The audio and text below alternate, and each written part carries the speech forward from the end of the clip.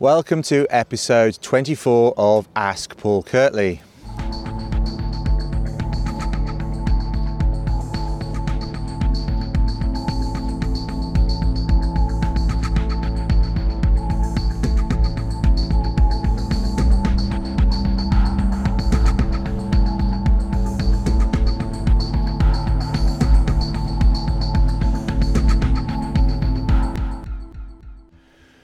Welcome to episode 24, and we've got some more great questions today. Back on my own again after last week's experiment, I guess it was, in terms of having some live Q&A, some live questions from an audience.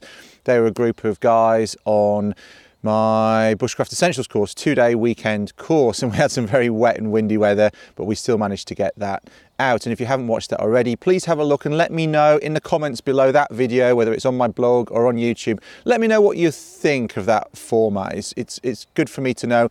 I've got some got some feedback so far on that format, but be good to know what you think. So just even if you think like it, don't like it, prefer the normal one, I like this aspect, whatever it is, it can just literally be just a quick comment, quick sentence. That helps me know whether I should be doing more of those sorts of things or whether I should stick to this one-on-one format with me answering questions that you've sent in. I'm not saying I'm going to do one or the other exclusively, but it's just good to know whether you like the mix or whether you just like the straight down the line usual format. That's good for me to know. Right, so I've got a bunch of questions ready to go.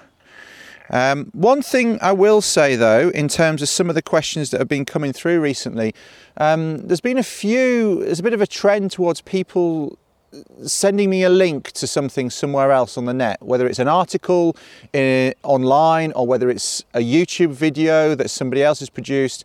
And somebody, sends me a question and says, I watched this or I read this, what do you think? As an Ask Paul Kirtley question. First off, that's a little bit lazy. Formulate your question. What do you want? If you send me a 10-minute video clip, I don't really know what you're asking about. Are you asking about this bit of the video? Are you asking about that part of the technique? I don't know what you're asking. I don't know what your problem with it is, whether you have a problem with it.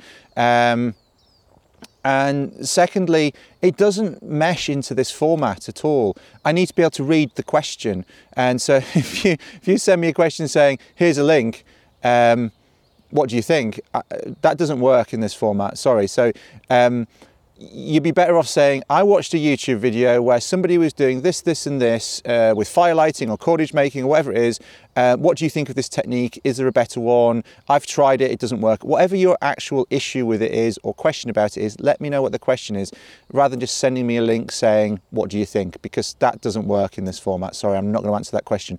And also, more importantly, if I'm in the field, which I am a lot in the summer, I'm running lots of courses, I'm doing all this from my phone. I am not going to be watching 10-minute YouTube clips on my phone, running my battery down, trying to formulate an answer to your question. It just doesn't work for that logistical reason either. So send me a written question, keep it concise, ask me what the question is, ask me what your issue is, and I'll answer it. Otherwise, it's just too vague, it's too open-ended, and I'm sorry, it doesn't fit into this format.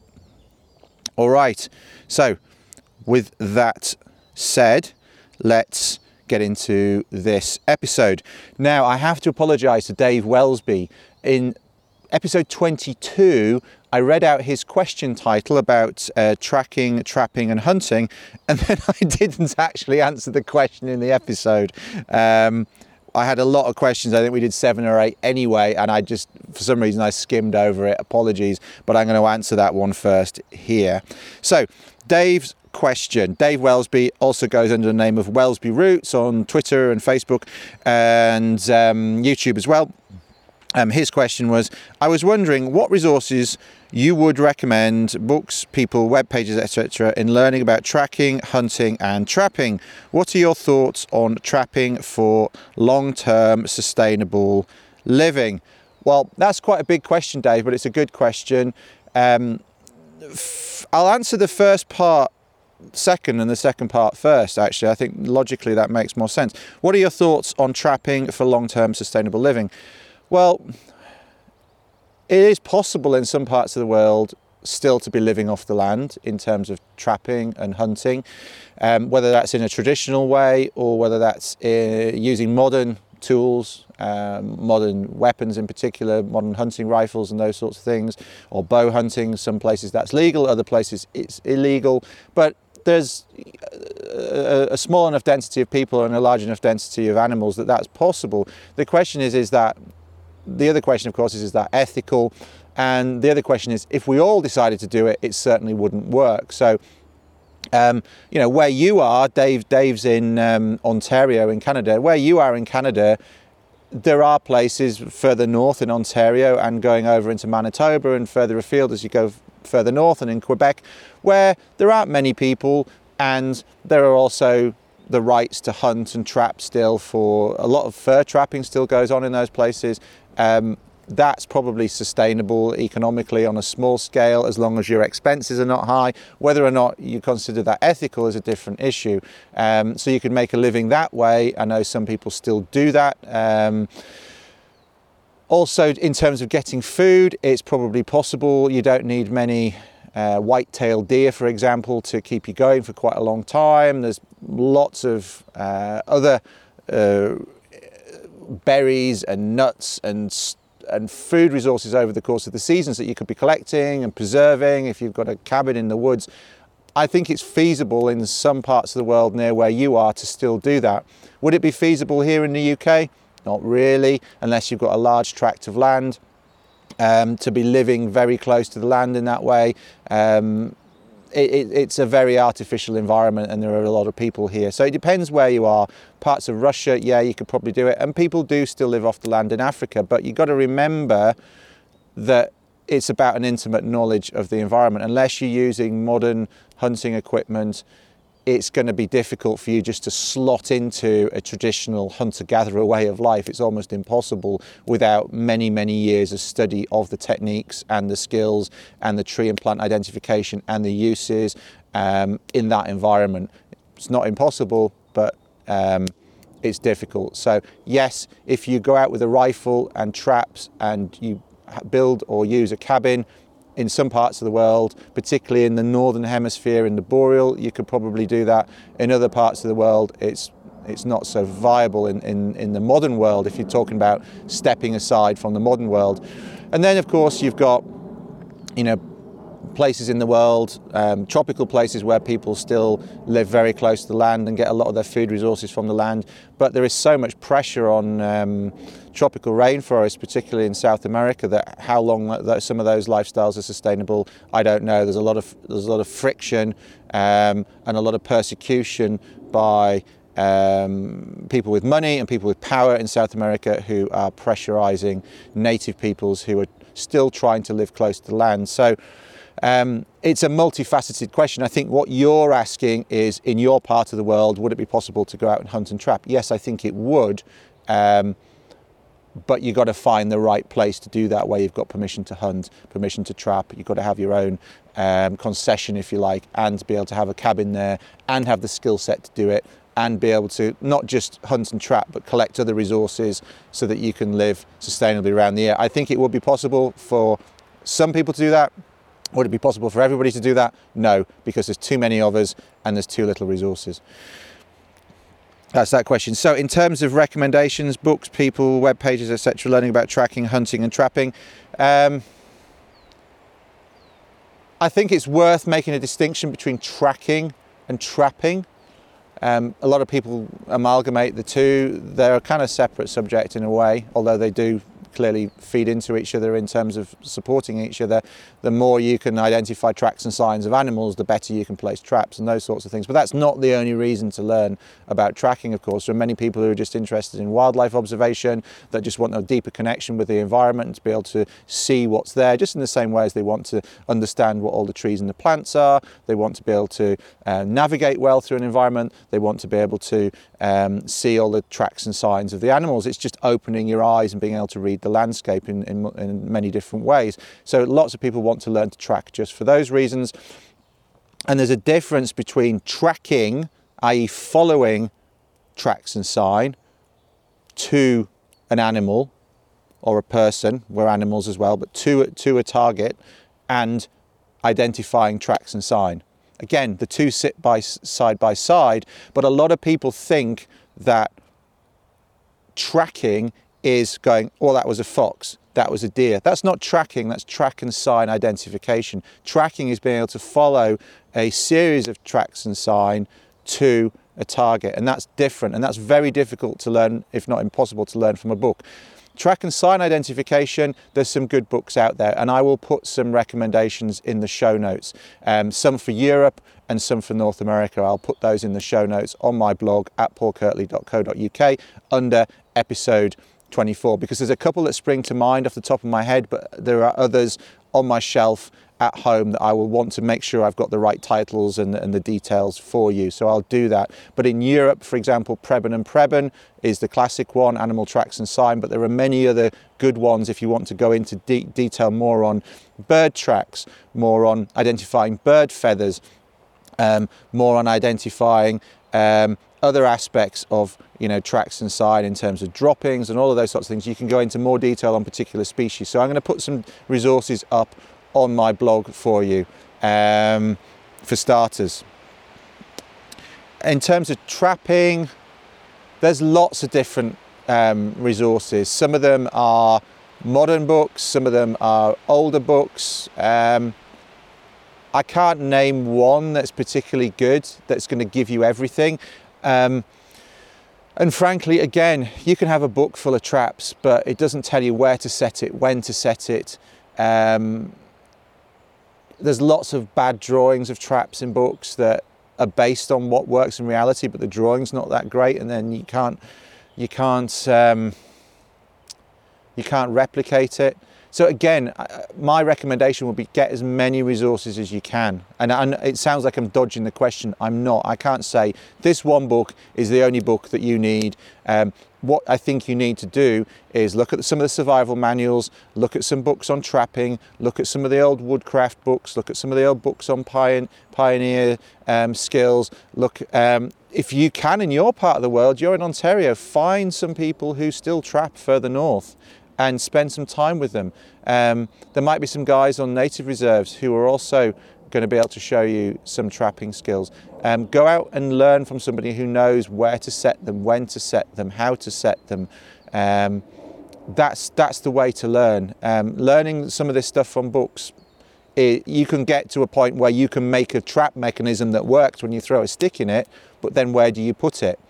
Have you set it right to catch a hare? Have you set it right to catch a ptarmigan? You know, a lot of the stuff that I've learned directly from people. Yes, I've read books, but it never really worked until somebody showed me, you know, how to set a row of ptarmigan snares in northern Sweden, for example. It doesn't work until somebody really shows you. Frankly, that's still the way to learn.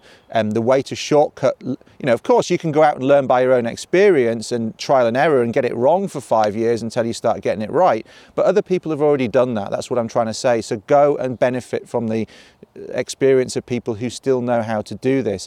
And yeah, that's hard. That's harder than reading a book in your cabin, or reading a book in your flat, or reading a book in your home, or reading a book by the campfire in the woods. But what do you actually want to do? Do you want to read a book on traps, or do you want to learn how to trap? And if you want to learn how to trap, go and find somebody who knows how to do it and learn from them. Yes, you might have to pay them. Yes, you might have to do something for them in return, but that's always the case. If you want to learn, go and find somebody to learn from. We're great learning machines when we're learning from other people. For thousands and thousands and thousands of years, we've passed on practical skills like trapping, like tracking, like firelighting from one generation to the next. And that's still a very, very efficient way of doing it, because you're shortcutting that learning from experience, trial and error that you get from just looking at a diagram and trying to implement it yourself, because it's in isolation, it's in a vacuum. So hopefully that makes sense. I will chuck a couple of resources up there for the tracking.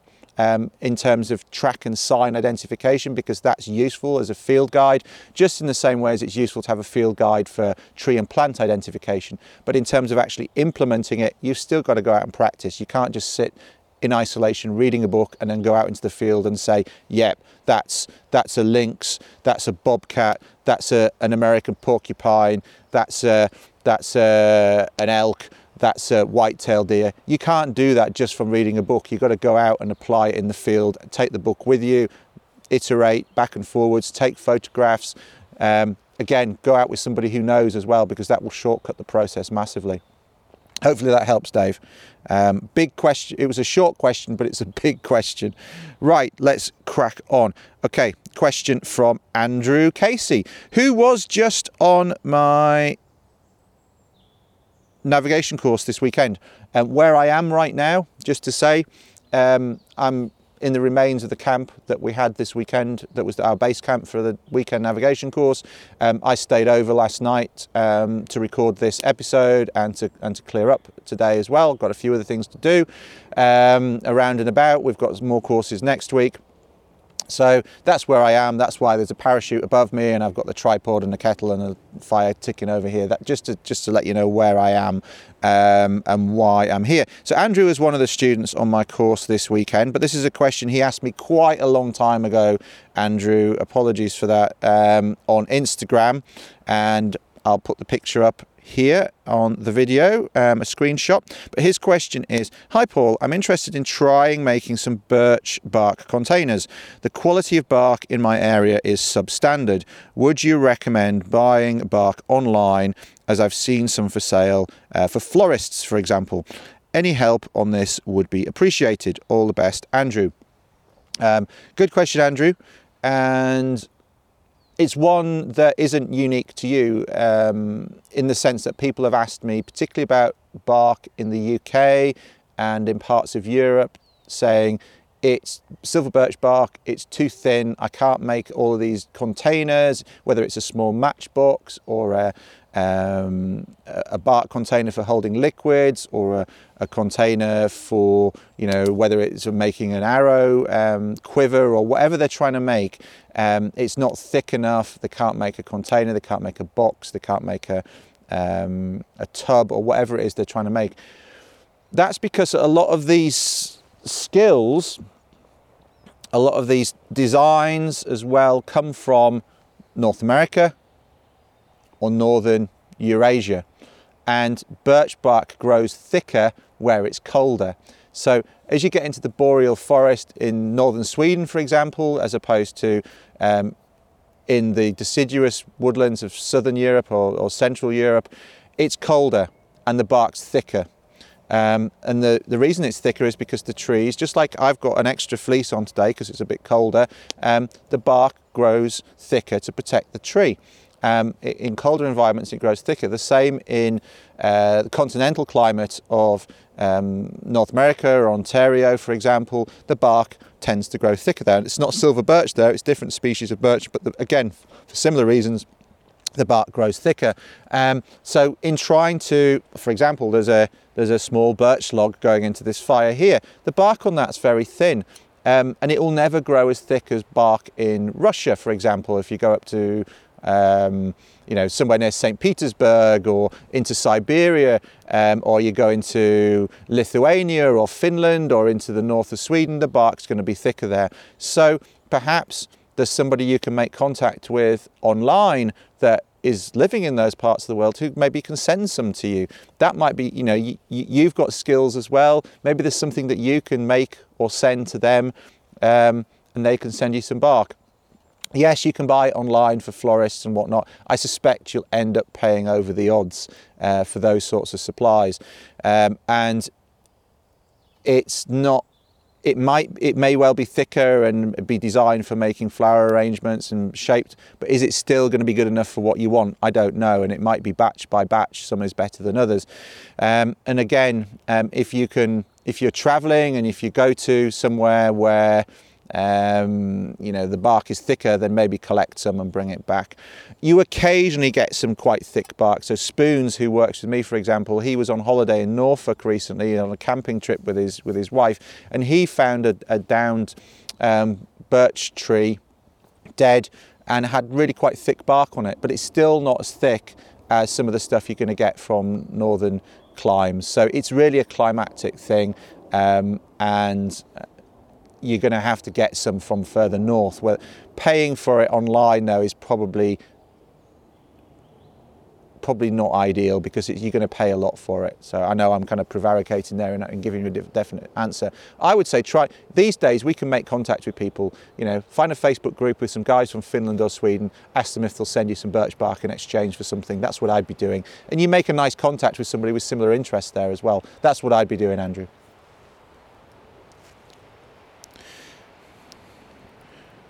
Right. Bit of wind coming up. I don't know if you can hear that on the microphones.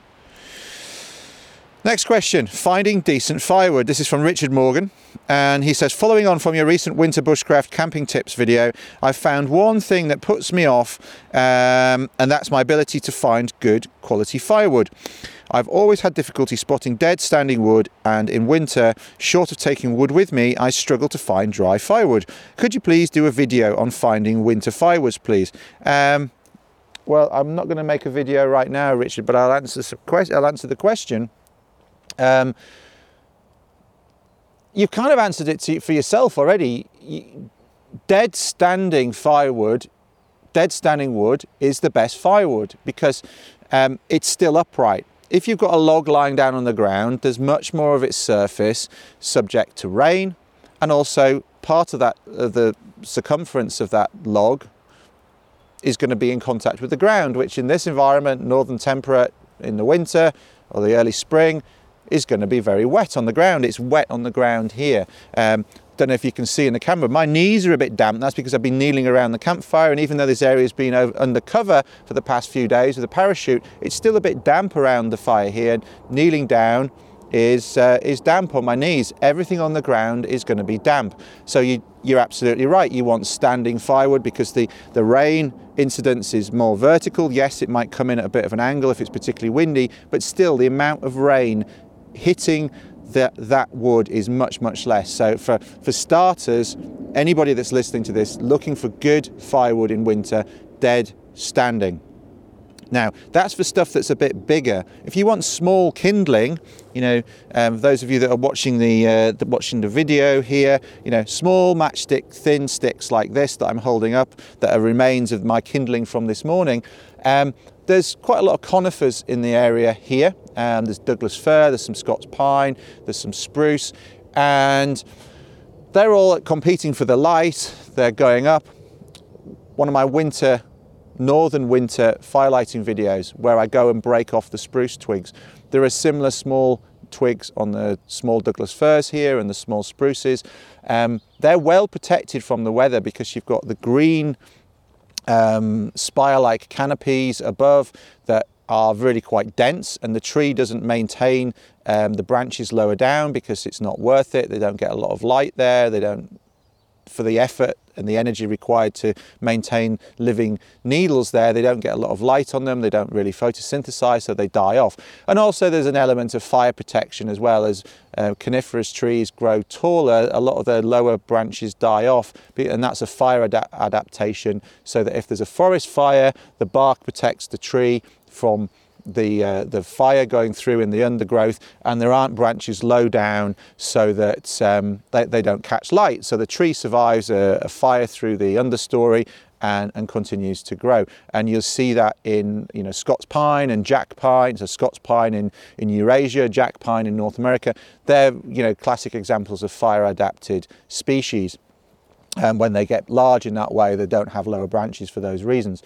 So lower branches of coniferous trees are a really good source of kindling. So that's the first lesson. Again, it doesn't have to be a dead tree. It's just the small branches are dead. And you want to be going for matchstick thickness as your first gear, if you like, of kindling. You start off in your car in first gear, or on your bike in a low gear, and then you go into second gear. You don't want to start trying to drive off in fifth gear. You don't want to try starting to light larger firewood. You start with the small stuff, then you want to go to finger thickness stuff, and again, a lot of that can be broken off trees that's already dead, particularly in coniferous woodland. The other source, of course, of matchstick thickness twigs is birch. Lots of dead birch around, particularly in the winter, because it gets blown off the trees and it tends to be hanging up in amongst either birch trees or other local trees where the branches have come down, they've got caught, the twigs have come down and they've got caught, and they're still there. So they're up off the ground, you can pick those. They burn very well because they're full of oils, and again, the coniferous stuff tends to burn well because it's got some resin in it as well. So they're your good sources of kindling. Again, how to light a fire with one match article on my blog that goes through both of that, and how to do a fire lay and get your fire going with just a small flame. That's on my blog. I'll link to it in the show notes. So that's your sources of kindling. Birch and coniferous woodland, you're going to find all over the place. They're very common and widespread resources, which is why we teach those as a sort of baseline source of kindling.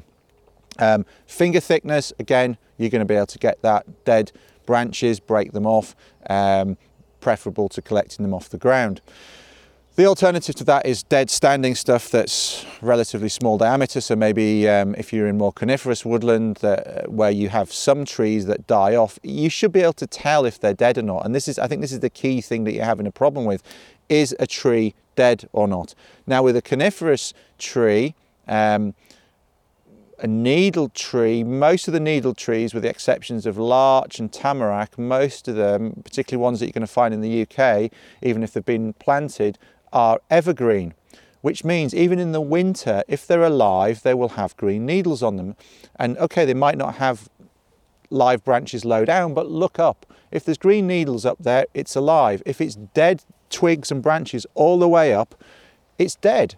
And then you can just have a little look on the bark and just to see if it's live or not. Again, a lot of trees that have been dead for some time, the bark starts to degrade. You just look around you and make a comparison. Look at one that's got green needles on it.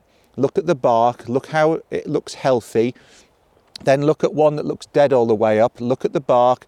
It's starting to degrade. It's starting to flake off, etc., etc. It doesn't look healthy. That's going to tell you that it's dead.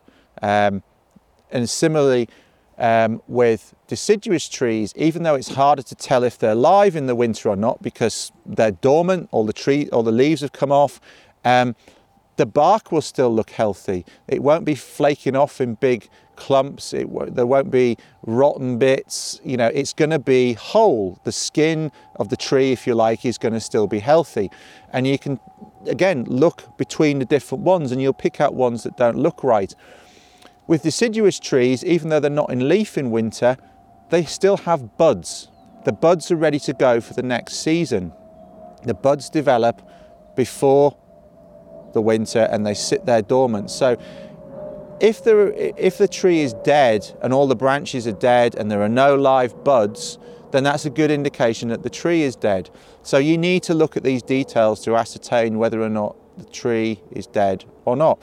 And again, you don't want to be knocking down great big trees anyway.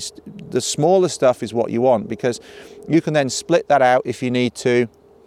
You can make splints, feather sticks if you need to, if you can't find other kindling. And again, go to my blog, there's a couple of articles on how to make feather sticks there. Split out the log with an axe or bat on it with your knife.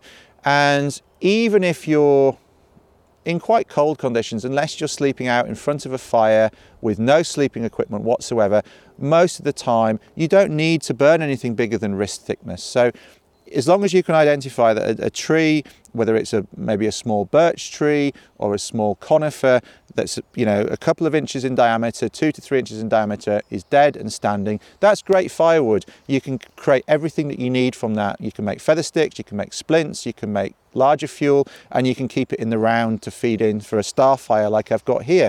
I've got birch of maybe 2.5 inches diameter coming in here. I've got a bit of beech, and there's a bit of last bit of Douglas fir feeding in there as well, just bits that I've collected from around here, dead, hung up branches mainly, one dead standing birch tree that was clearly dead. That's all you need, and it's ticking over and it's keeping quite a large kettle hot. So that's the stuff to be looking for, and hopefully that helps. It's quite a lot of detail, but look, it's about observation. Look at what's live, look at what's dead. And also, the last thing I would say on that is when you're out in the summer, look at the deciduous trees that are live, and it's easier to see the ones that are dead because they don't have any leaves on.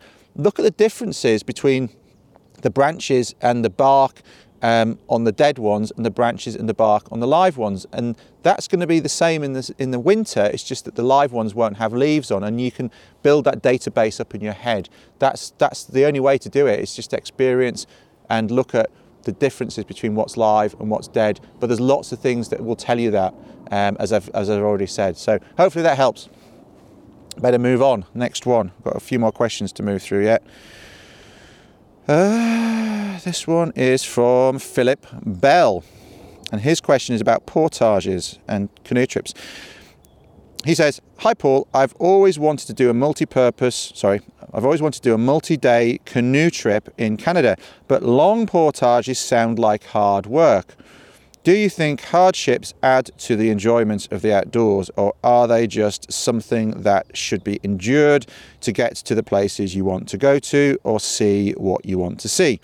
I can't help but think that there is a bit of cognitive bias going on, i.e. I get myself into these situations, therefore I must enjoy them." And again, there's a link to something which I haven't looked at there, Philip, so I can't comment on that, to be honest. And he says, "See you and your team at the end of April for the Essential Bushcraft course. I'll be the one on the bike." Okay, dropped my phone.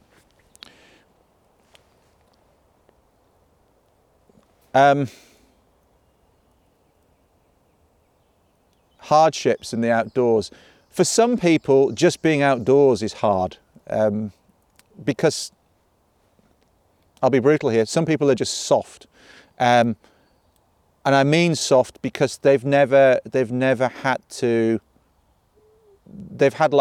has been easy for a lot of people. In the first world, you can have a very easy life. Even if you are in the poorest part of the social economic scale in a first world country, life is not that hard. And I'm sorry if anybody disagrees with that, but just go to a developing country and you'll see what I mean. Go to a really poor part of South America, go to a really poor part of Africa, go to a really poor part of Asia. That is a harder life that a lot of people still have in those circumstances. In Western Europe and in North America, you can have a relatively easy life. And then if you have even a modicum of reasonable income, you can have a very comfortable life. We have enough food. There's nobody starving in the first world, really, whereas there are in other developing parts of the world that just don't have enough food from one day to the next. So that's not really the point. The point is, unless we seek challenges in the first world, we don't necessarily have those challenges which our bodies and our minds adapted to over hundreds of thousands of years to be able to deal with, and therefore we're not trained. It's like if you don't go to the gym, if you don't do exercise, your body gets soft, and mentally also, if you don't have physical challenges, your brain gets soft. You're not used to pushing yourself. And I think you mentioned being on a bike, so I'm assuming you cycle. If you cycle a lot, then you're used to some physical challenges. You're cycling around, you need to go cycling around the Lake District or the Yorkshire Dales, or a lot of parts of the UK, or further afield if you've cycled in Europe. Look at the Tour de France, for example. There's plenty of challenges there in terms of steep hills and long days and long distances you can cycle. And that's a physical challenge. But unless you decide to go out and do that, you're not going to be up against that. So what I'm saying is most of us are not going to be fit for those challenges unless we put ourselves up for those challenges. And I think the thing is that you put yourself in a position where you're doing things in the outdoors that do challenge your skills, they do challenge your abilities, they do challenge your psychology, but do it in a constructive way so that you, over time, you gain experience, you gain fitness, both mentally and physically, and you develop over time to be able to deal with more and more and more. So yes, some big journeys that you see other people doing, if you've got no experience in that form of journeying, will look overwhelming or will just look like a lot of hard work for maybe not a lot of gain. Of course, there is a satisfaction in overcoming difficulties, of course, and I think that's a key thing in making journeys. Now, you don't necessarily have to go out looking for that extreme hardship, but sometimes it happens. You go out for a multi-day hike and the conditions are just appalling. You go out for a canoe trip and conditions are different to what you expect. It's really wet and make the portages underfoot really difficult. There's much more water in the river and that might mean you have to portage more. All of those things happen. But when it comes to just the concept of portaging, I actually don't mind it personally. One thing that I've noticed on trips is when there's no portaging, sometimes you get a bit sick of being in the boat. You know, if you're kneeling all day, it starts becoming hard on your knees. There is some respite in change. You know, as the old adage says, change is good as a rest. And I find that with something like the blood vein trip that we do in Canada with clients sometimes, you're paddling, you're running some rapids, you stop, you portage, and the portage is a nice change. You stretch your legs. You're exercising your body in a different way. And the portages aren't so long on a trip like that. The longest portage is a few hundred yards, and so even if you have to go there and back and there again, which you normally do on a longer trip because you've got a lot of food and equipment with you, food is the main thing. You're doing a couple of runs, but even so, you know, walking 600 meters or a kilometer in total, it's not the end of the world. And at the end of a trip, you feel strong. You feel strong upper body, you feel strong in your back, in your core, you feel strong in your legs because you've been using your whole body to negotiate the terrain. And to me, that's enjoyable.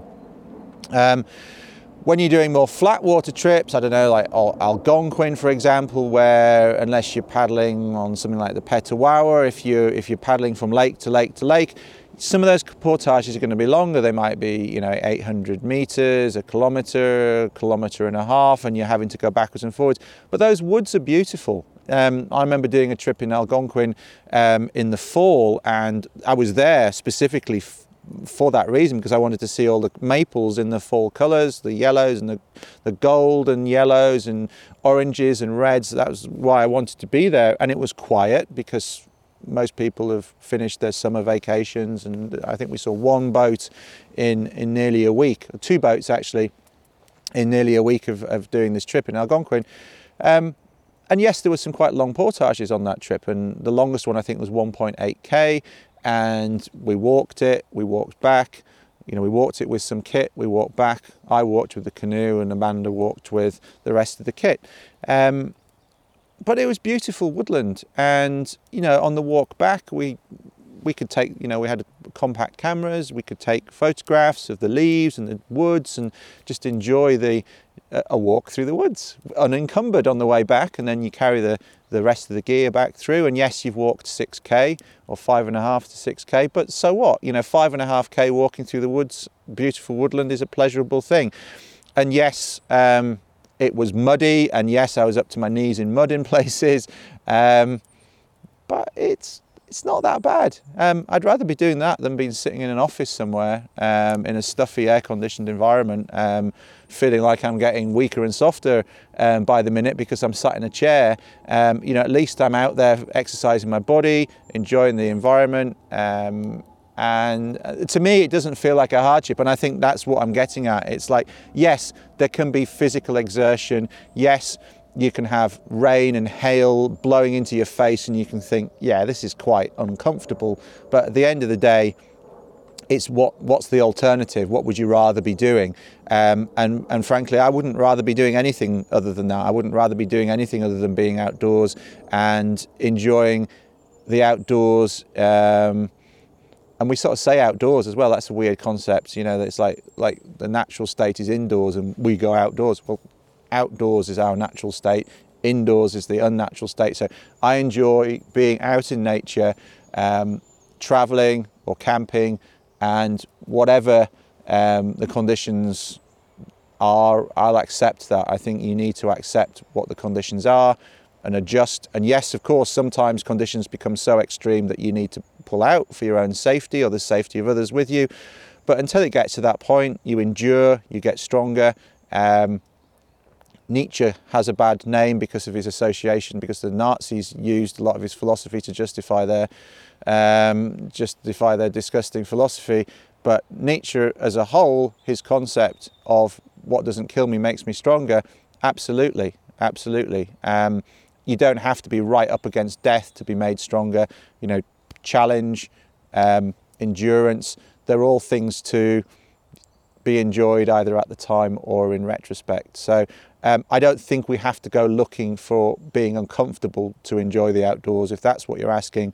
Do I think challenge and pushing yourself is part of a rewarding wilderness trip that we choose to make as an alternative to just having a soft first world lifestyle? Yes, and that's a choice I'm happy to make. So I hope that answers your question. Go and do a canoe trip, particularly if you're a cyclist. I think you might find a canoe trip relatively easy if you're used to cycling around everywhere, to be honest. Okay, my phone's locked itself. Hang on. Next question. This is a question about knives. Mora Companion knife. Ray Tellier asks, hi Paul, I recently got a Mora Companion. My friends say it will not hold up in the field. Have you ever seen a Mora fail in your travels? And are you planning any classes in the United States this year? Please keep up the Ask series as I'm learning a lot, Ray. Well, I'm glad you're learning a lot, Ray. To answer the question about running classes in the United States, no, I'm not. I have no plans to run courses in the United States. But if somebody wants to host a course, obviously there's certain things that we need in terms of resources, both man-made resources and natural resources to be able to run, say, an elementary program. But I would be happy to entertain running one of my elementary programs in the States, but I would need somebody on the ground to help me liaise with, you know, local clients, as well as, you know, the logistics of doing that, because clearly I can't jump on a transatlantic flight with everything that I have here in the UK to run an elementary program for, you know, 10 or 12 students. There's certain base camp items and those sorts of things that we would need to have in place, but I'm happy to entertain that if somebody wants to, if you or somebody else wants to help facilitate that. That's the first question, or the second question answered first. The other part about Moras, if you're talking about a standard Mora Companion, the first thing I'll say about them is that is the standard knife that we hand out on courses to our students as a basic bushcraft knife.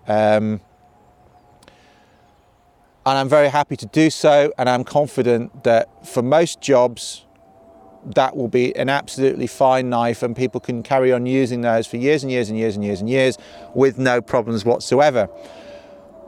Where they do fail, and the only place I've ever seen them fail, is when people baton with a Mora Companion. They have a tab tang and they have a handle moulded onto that tab tang, plastic and rubber composite, if you like.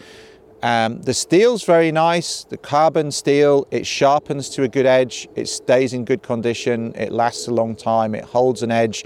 You can carve well with the Mora Companion, you can make good feather sticks, you can fillet fish quite nicely with them, you can prepare small game with them.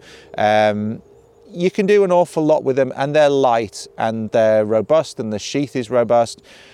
Where they fail though, where I've seen them fail, not all of them, maybe 1 or 2%, is batoning through wood that is a bit tough to baton. And what happens is the handle cracks because of the pressure on it, and the tab tang comes away from the handle. That's the way I've seen them break most often. Occasionally, when people have been you're hitting it on the tip, you're pushing down on the handle. I've got two in my collection of broken Moras that I show to people how they can break.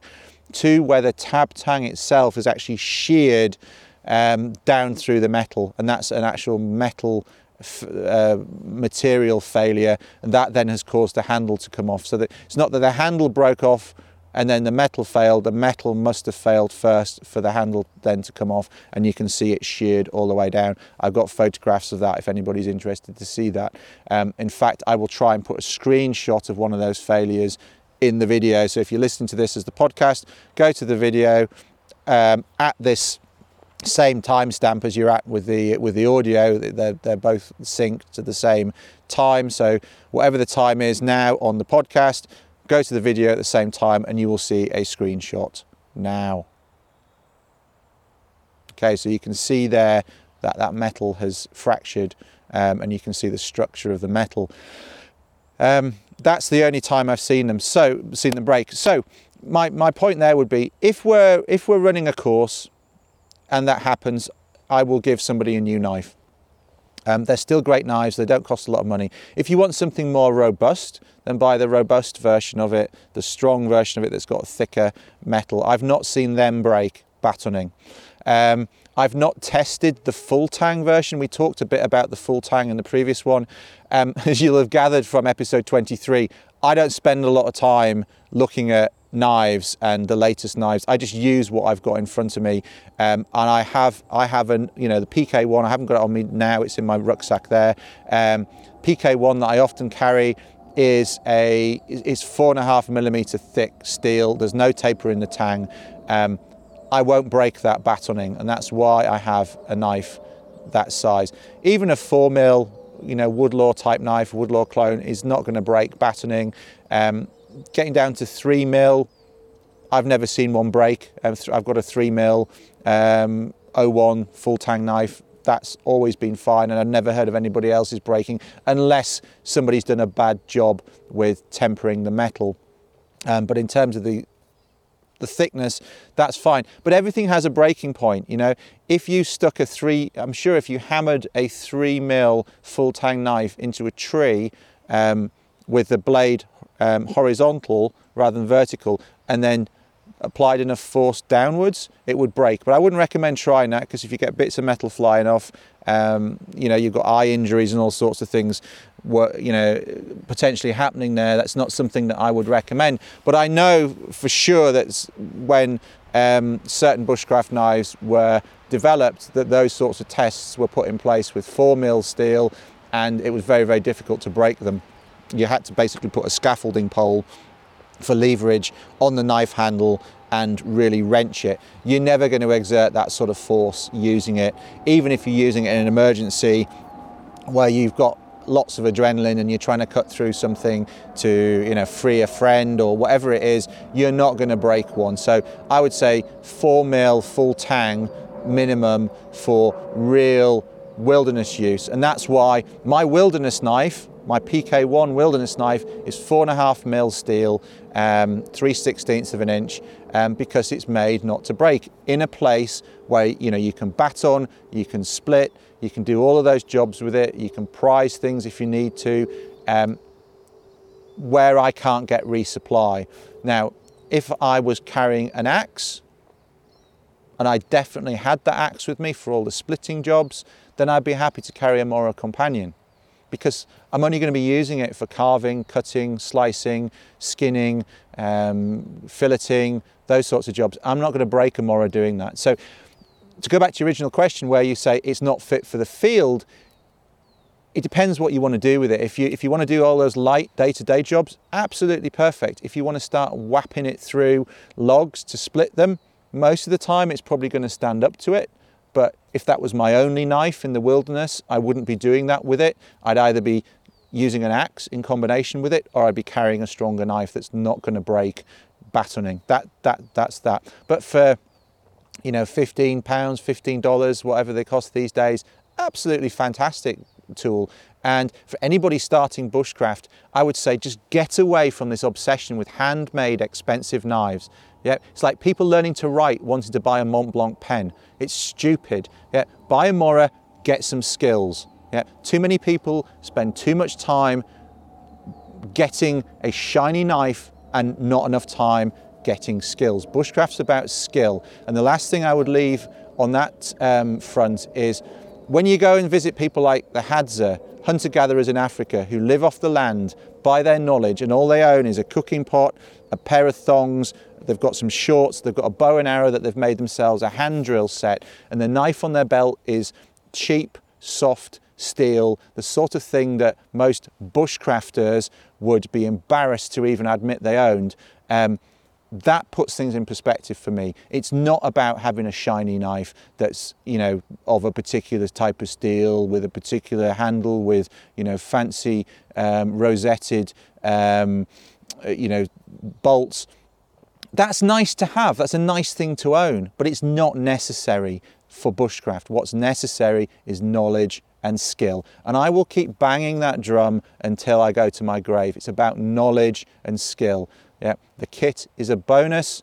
Yep. And to get started with bushcraft, you don't need to spend £200, £300, £400 or $400 on a fancy knife, and a lot of which you're paying for the time of the person who's made it. Not saying they shouldn't be that expensive. If you want a nice handmade item, you should pay for that person to earn a living doing that. Yeah. What also annoys me is people who look at expensive handmade knives and say, oh, that's too expensive, it shouldn't be that much. Really? How much is your time worth? If you spent 2 days making something, how much would you want to be paid? Yeah, that's the thing. So all power to people, you know, like Ben Orford or Tiger Knives or Simon Fernham or Will Adams or anybody else who makes handmade knives. Good, and I hope you manage to make a living from it, and you produce some fantastic stuff. But equally, all the people who are sort of knife Nazis who say you have to have a Woodlaw clone made like this that costs £400 before you can do bushcraft, no you don't. Look at the hunter-gatherers who use knives that you'd be embarrassed to use.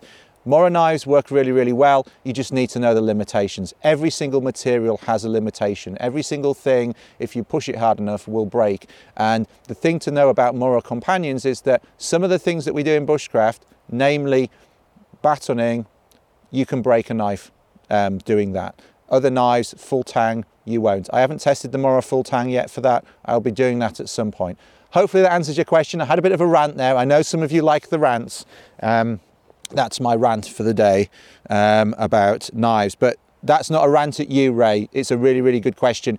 Use your Mora, just be careful when you're batoning. If you're in a wilderness situation where you can't resupply, don't baton with it. Make sure you've got an axe with you for splitting down wood for firewood or for carving or whatever it is that you're doing. Last question, quick one here from Jake. Jake asks, hi Paul, I'm in the market for a new day sack and would love to hear what you recommend and the reasons for your choice. Thanks for taking the time to read this email. No worries, Jake, my pleasure. Right, so you haven't said where you are, Jake. You haven't said what you want to do, what time of year, whether it's winter or summer. But as a general recommendation, the pack that I use a lot these days, it's sat there right next to the camera, is the Berghaus Monroe 30. And that's the backpack, the day pack that was in my what to put in a day pack for a hike in the woods or something like that, whatever the title is, some combination of those words. Again, I'll put a link in the show notes. It's on YouTube and it's in my blog as well.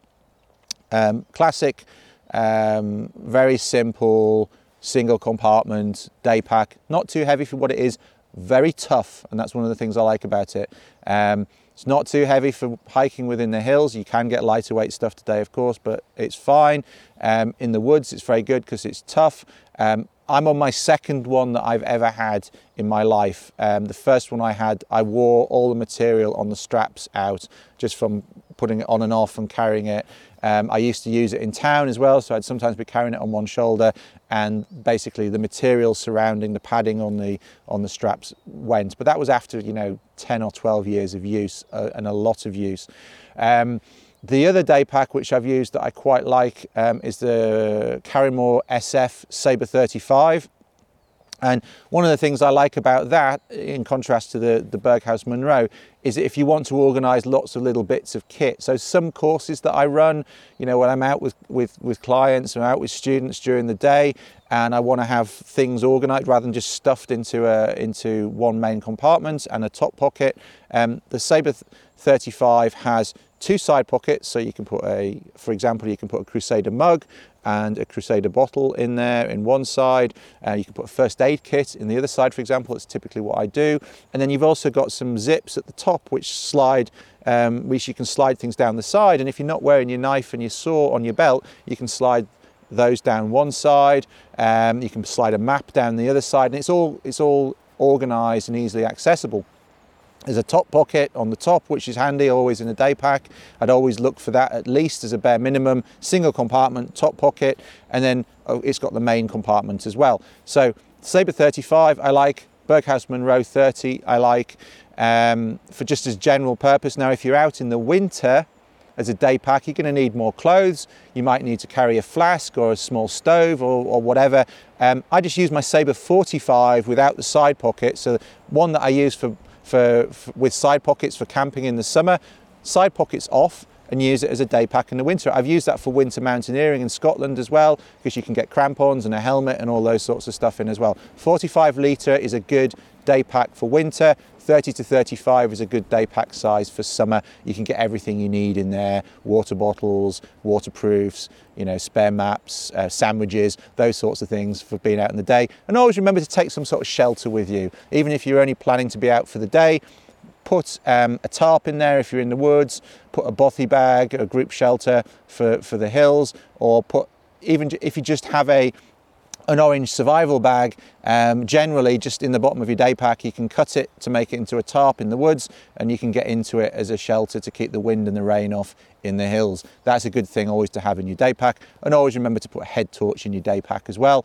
because if it gets dark, you might have to stop and spend a pretty unpleasant night out, whether it's in the hills or in the woods. Whereas if you've got a head torch, you can probably find your way back to your car or your accommodation or your tent or the railway station or whatever it is. So head torch and spare batteries and at least a survival bag and all the other stuff that you need will fit into one of those packs that I talked about. And that's my recommendation. I'll link through to that what to pack for a day hike in the woods video as well in the show notes, so you can check that out. But that's that Berghaus Monroe 30 that's in that video, and that's a question I get a lot as well. What's that? What's the day pack you use? So that answers that question as well. That brings me to the end of this episode of Ask Paul Kirtley. I'm going to have another brew now and knock down camp before I head off to do a few of the things that I need to do in preparation for next week's courses. I've got an elementary course coming up, and I've got a woodcrafter axe course, axe and campcraft course coming up as well in the next few weeks. So looking forward to those, looking forward to seeing the people that are coming on those. I've been putting a fair bit of behind the scenes and fun stuff on Snapchat. I know a lot of people think Snapchat's just full of naked selfies. I'm not posting naked selfies on Snapchat. I'm posting little snippets of what we're up to in the woods and what we're up to on courses on Snapchat. So if you don't already follow me on Snapchat, I'm Paul Kirtley. My username is Paul Kirtley on Snapchat. Find me there. I'll put a link in the show notes. I'll put a link under the YouTube video as well. It's just more video content. One of the things I like about Snapchat is the fact that I can do a short video snip, upload it from my phone, and then I'll do another one later on that goes up from my phone, and the app basically splices everything together. So you watch that in the evening and you get a little video blog of my day in the woods. I don't have the time to make that sort of video blog and edit it at home, so it's doing that job for me. So if you want to follow what we're doing in the woods, what Spoons and I are doing, or Matt and I are doing in the woods when we're running courses, then you'll be able to see that by following me on Snapchat. So hope to see you there. Take care, and see you on episode 25 of Ask Paul Kirtley, if not on Snapchat in the meantime. Take care. Cheers. Bye.